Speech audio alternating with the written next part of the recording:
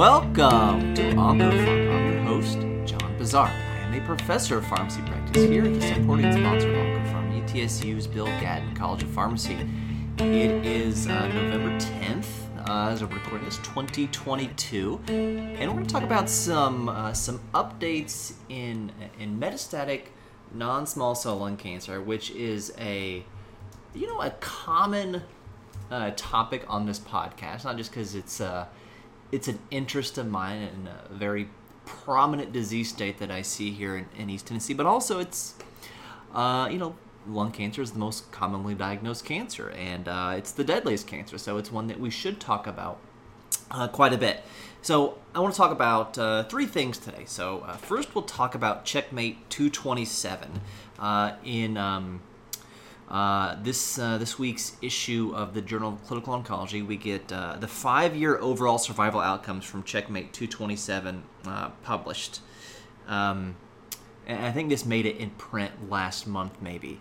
So CheckMate 227 resulted in the FDA approval of nivolumab plus ipilimumab alone, no chemo, for metastatic non-small cell lung cancer. So this is the 5-year follow-up of that. Now, it's a bit of a complicated study to describe, which I'll try to. So patients with metastatic, recurrent, non-small cell lung cancer, and of course, this is pretty standard now for these studies. No ALK, no ROS, no EGFR. I would imagine in the future there'll be some other activating mutations that get included in the exclusion criteria.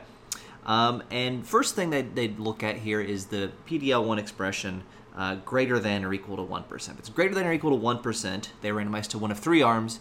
If it's less than 1%, they're randomized to three arms as well.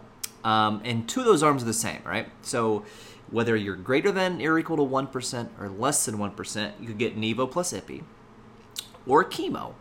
But if you were greater than 1%, you could get single agent nivolumab. Less than 1%, you got Nivo plus chemo. Okay, there was no single agent nivolumab if PD-L1 expression was less than 1%. Okay, so these are the 5-year outcomes and minimum follow-up of more than 5 years. So the 5-year overall survival rate for patients with PD-L1 more than 1%, which is like 2/3 of our metastatic non-small cell lung cancer. These are most patients, right? 2/3, 66, 67%. So 24% with Nivo plus Ipi versus 14% with chemo alone. So two things to take away from that, right? So we're looking big picture, 5-year survival rate, not cure. Nivo plus Ipi, 1 in 4, almost 24% are alive 5 years later in the study. Now, if you do the cross-trial comparison, this is similar to what you see with maybe Pembro plus chemo 5 years later, around north of 20% 5-year overall survival, which is crazy that we progressed that far. Historically, the 5-year overall survival rate for metastatic non-small cell lung cancer is going to be 5% or less. The folks that just got chemo, their 5-year overall survival rate is 14%, which is higher than normal. And it's not because of the chemo, it's because like 75% of those folks got second-line immune checkpoint inhibitor, okay? Because that became the standard of care. So what we know from this, and this is our PD-1 1% or greater folks, is that obviously immune checkpoint inhibitors, great, and early are better than late. That's, I think, one conclusion we can take from it. Now, if we look at our PD-L1 expression, less than 1%, the 5-year overall survival rate is 19%, close to that 20% mark. If it's less than 1% with Nivo plus Ipi, 7% with just chemo. And if we look at one of the problems with this study, and the next study I'll talk about, is if you've got 6 different arms, you're going to eat through your alpha to be able to do the comparisons we want to do. At this point, we don't need to compare immune checkpoint inhibitors to chemo. We know that immune checkpoint inhibitor combinations are better than chemotherapy alone, but they're still doing these comparisons. If you look at the PD-1 of 1% or greater, the Nivo plus chemo, 5-year OS is 17%. Not formally compared, I don't believe, but numerically less than Nivo plus Ipi, the chemo-free initial regimen. This is very similar to what we saw in the metastatic melanoma study of Nivo plus Ipi, and there's a Nivo arm, and then the chemo arm, or whatever it was. It was that vaccine maybe. But they're not comparing the Nivo plus Ipi just the nivolumab arm in that melanoma study. Same thing here in our PD-L1 positive patients. They're not doing a formal comparison, but numerically, and if you look at the Kaplan-Meier curve, sure looks like Nivo plus Ipi is better, albeit with a more adverse immune-related toxicity profile. Now, in our less than 1% population, again, they're not getting just single agent, they're getting Nivo plus chemo. That 5-year overall survival rate was 10%. But adding nivolumab plus Ipi almost doubles that 5-year overall survival rate to 19%. Again, and that is that less than 1% treatment population. So what you are starting to see here, well, I'll wait for this. I'll wait for that. So that's, I think, always reassuring, to have basically confirmation of what we're seeing here, moving the needle, really changing the natural history of the disease in the immune checkpoint inhibitor era with immune checkpoint inhibitors. All right. So now the Poseidon study. This is durvalumab with or without tremelimumab. Big month for tremelimumab on the podcast. Durvalumab with or without tremelimumab with chemo. First-line treatment, metastatic small cell lung cancer. Same thing, very similar design with this study with regards to exclusion criteria. Similar, platinum, the chemotherapy I didn't mention in Checkmate 227, but it's platinum-based chemo. If you're non-squamous, you could get maintenance pemetrexed, as we talked about recently on this podcast. Okay, so this is a large study as well. 1,000 patients. Checkmate 227 was larger, it was like 1,700 patients, which is really darn impressive here. So the way that this study is designed is patients are randomized to either a tremelimumab plus durvalumab plus chemo regimen, and it's tremelimumab 75 plus standard durvalumab 1,500 plus chemo for 4 cycles. And then they got a 5th dose of tremelimumab like week 16. So you'd get 4 cycles with tremelimumab. 5th cycle would just be durvalumab. The first 4 cycles are chemo. And then with the 6th cycle, you got another dose of tremelimumab. So they're doing some interesting things here with our tremelimumab dosing. All right, so T plus D, trem plus durvalumab plus chemo, or just durvalumab plus chemo, and then kind of your null group is just chemotherapy alone for up to 6 cycles of chemo. With the immune checkpoint inhibitors, it was 4 cycles of chemo. Interestingly, and they're splitting their alpha here with PFS and OS and all these different comparisons, right? So for the, and they're looking at, they're stratified by PD-L1, I believe greater than 50% is what they did in this study. All right, so for durvalumab plus chemo versus chemo, there's a PFS benefit, no OS benefit, potentially because of, crossover to immune checkpoint inhibitors in the chemo arm. But in the tremelimumab, and tremelimumab is a CTLA-4 monoclonal antibody, plus durvalumab, plus chemo, we saw an improved overall survival and progression-free survival compared to just chemo alone. And what I kind of want to get at here is, our preferred treatment for these folks with metastatic non-small cell lung cancer.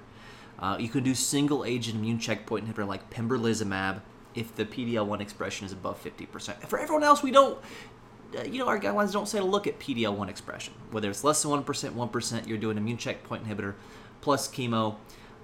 That's kind of the preferred regimens. There is the Nivo plus Ipi plus 2 cycles of chemo. It's a category 1 recommendation. But this PD-L1 expression less than 1%, it's a third of our patients, and you're starting to see an efficacy signal here of adding the CTLA-4 monoclonal antibody inhibitor, whether it's ipilimumab in Checkmate 227 or tremelimumab here in the Poseidon, that you're getting some added immune checkpoint inhibitor benefit by adding tremelimumab in those with PD-L1 expression less than 1%. So when we look at the Poseidon study, 2-year overall survival rate with durvalumab is plus chemo is 30 months. Tremelimumab plus durvalumab plus chemo is 33 months. We'll call that similar. The chemo arm is 22 months in both of these in overall survival. But when you look at our PD-L1, kind of point estimates here. So here are our hazard ratios comparing immune checkpoint inhibitor plus chemo versus chemo. So if we look at the durvalumab, let's look at the durvalumab plus tremelimumab group. So point estimate here, if the PD-L1 expression is greater than 50% is 65, or 0.65. Less than 1% is 0.77, all right, when adding tremelimumab, all right? If you're just looking at durvalumab plus chemo, that hazard ratio point estimate is 0.99. That's one, that's nothing. That's no difference. So adding your PD-1 or PD-L1 plus chemo with your PD-L1 expression less than 1% has limited benefit. And this was even seen in, there's a really great editorial that accompanies the Poseidon study by a French physician, Jordi Ramon, that looks at, like Keynote 407.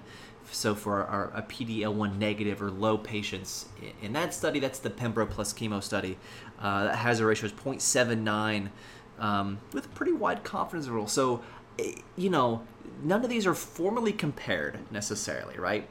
We're talking about a subgroup analysis. It's not formally tested.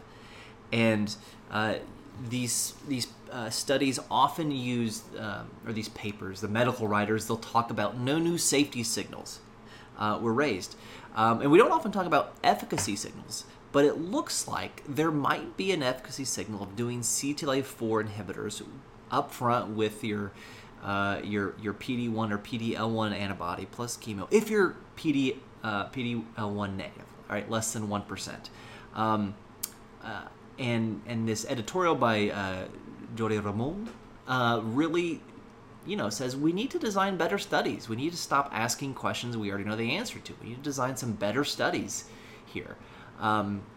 We can't keep just doing the same type of study over again. We already know this. We don't need 20 ACE inhibitors. We don't need 20 immune checkpoint inhibitor plus chemo regimens. We need one that's better, and figuring out the right patient population and matching that to the regimen is what we should be going for moving forward. So this is not a practice-changing thing, like just because patient maybe has PD-L1 less than 1%, I don't think that means you got to start adding IPI to all those folks or using an IPI regimen for them. But I think it's something that people need to look at a little bit more after reviewing these two studies. All right, speaking of Me Too, on November 8th, the FDA approved cemiplimab in combination with chemo for platinum-based chemo for metastatic non-small cell lung cancer. This is very much a Me Too study. I'm not going to go into it. This is Empower Lung 3. The methods have been published. I don't believe the actual study has been published yet to look at all the subgroups and all the fun stuff there. But similar to what we've seen with other immune checkpoint inhibitor plus chemo studies without a CTLA-4 inhibitor. So something to be on the lookout for are some more of these advanced lung cancer studies, non-small cell lung cancer with negative PD-L1 expression and the potential benefit of a CTLA-4 inhibitor. That's what I think is interesting to look at. Like I said, not practice changing, but it's interesting, and that's what we're going to talk about. Interesting stuff here on this podcast. All right. Well, thank you for listening. You can follow me on Twitter at FarmDNIP. You can follow both the podcast on both Twitter and Instagram at OncoPharmPod. And until I talk to you again, remember, doses matter.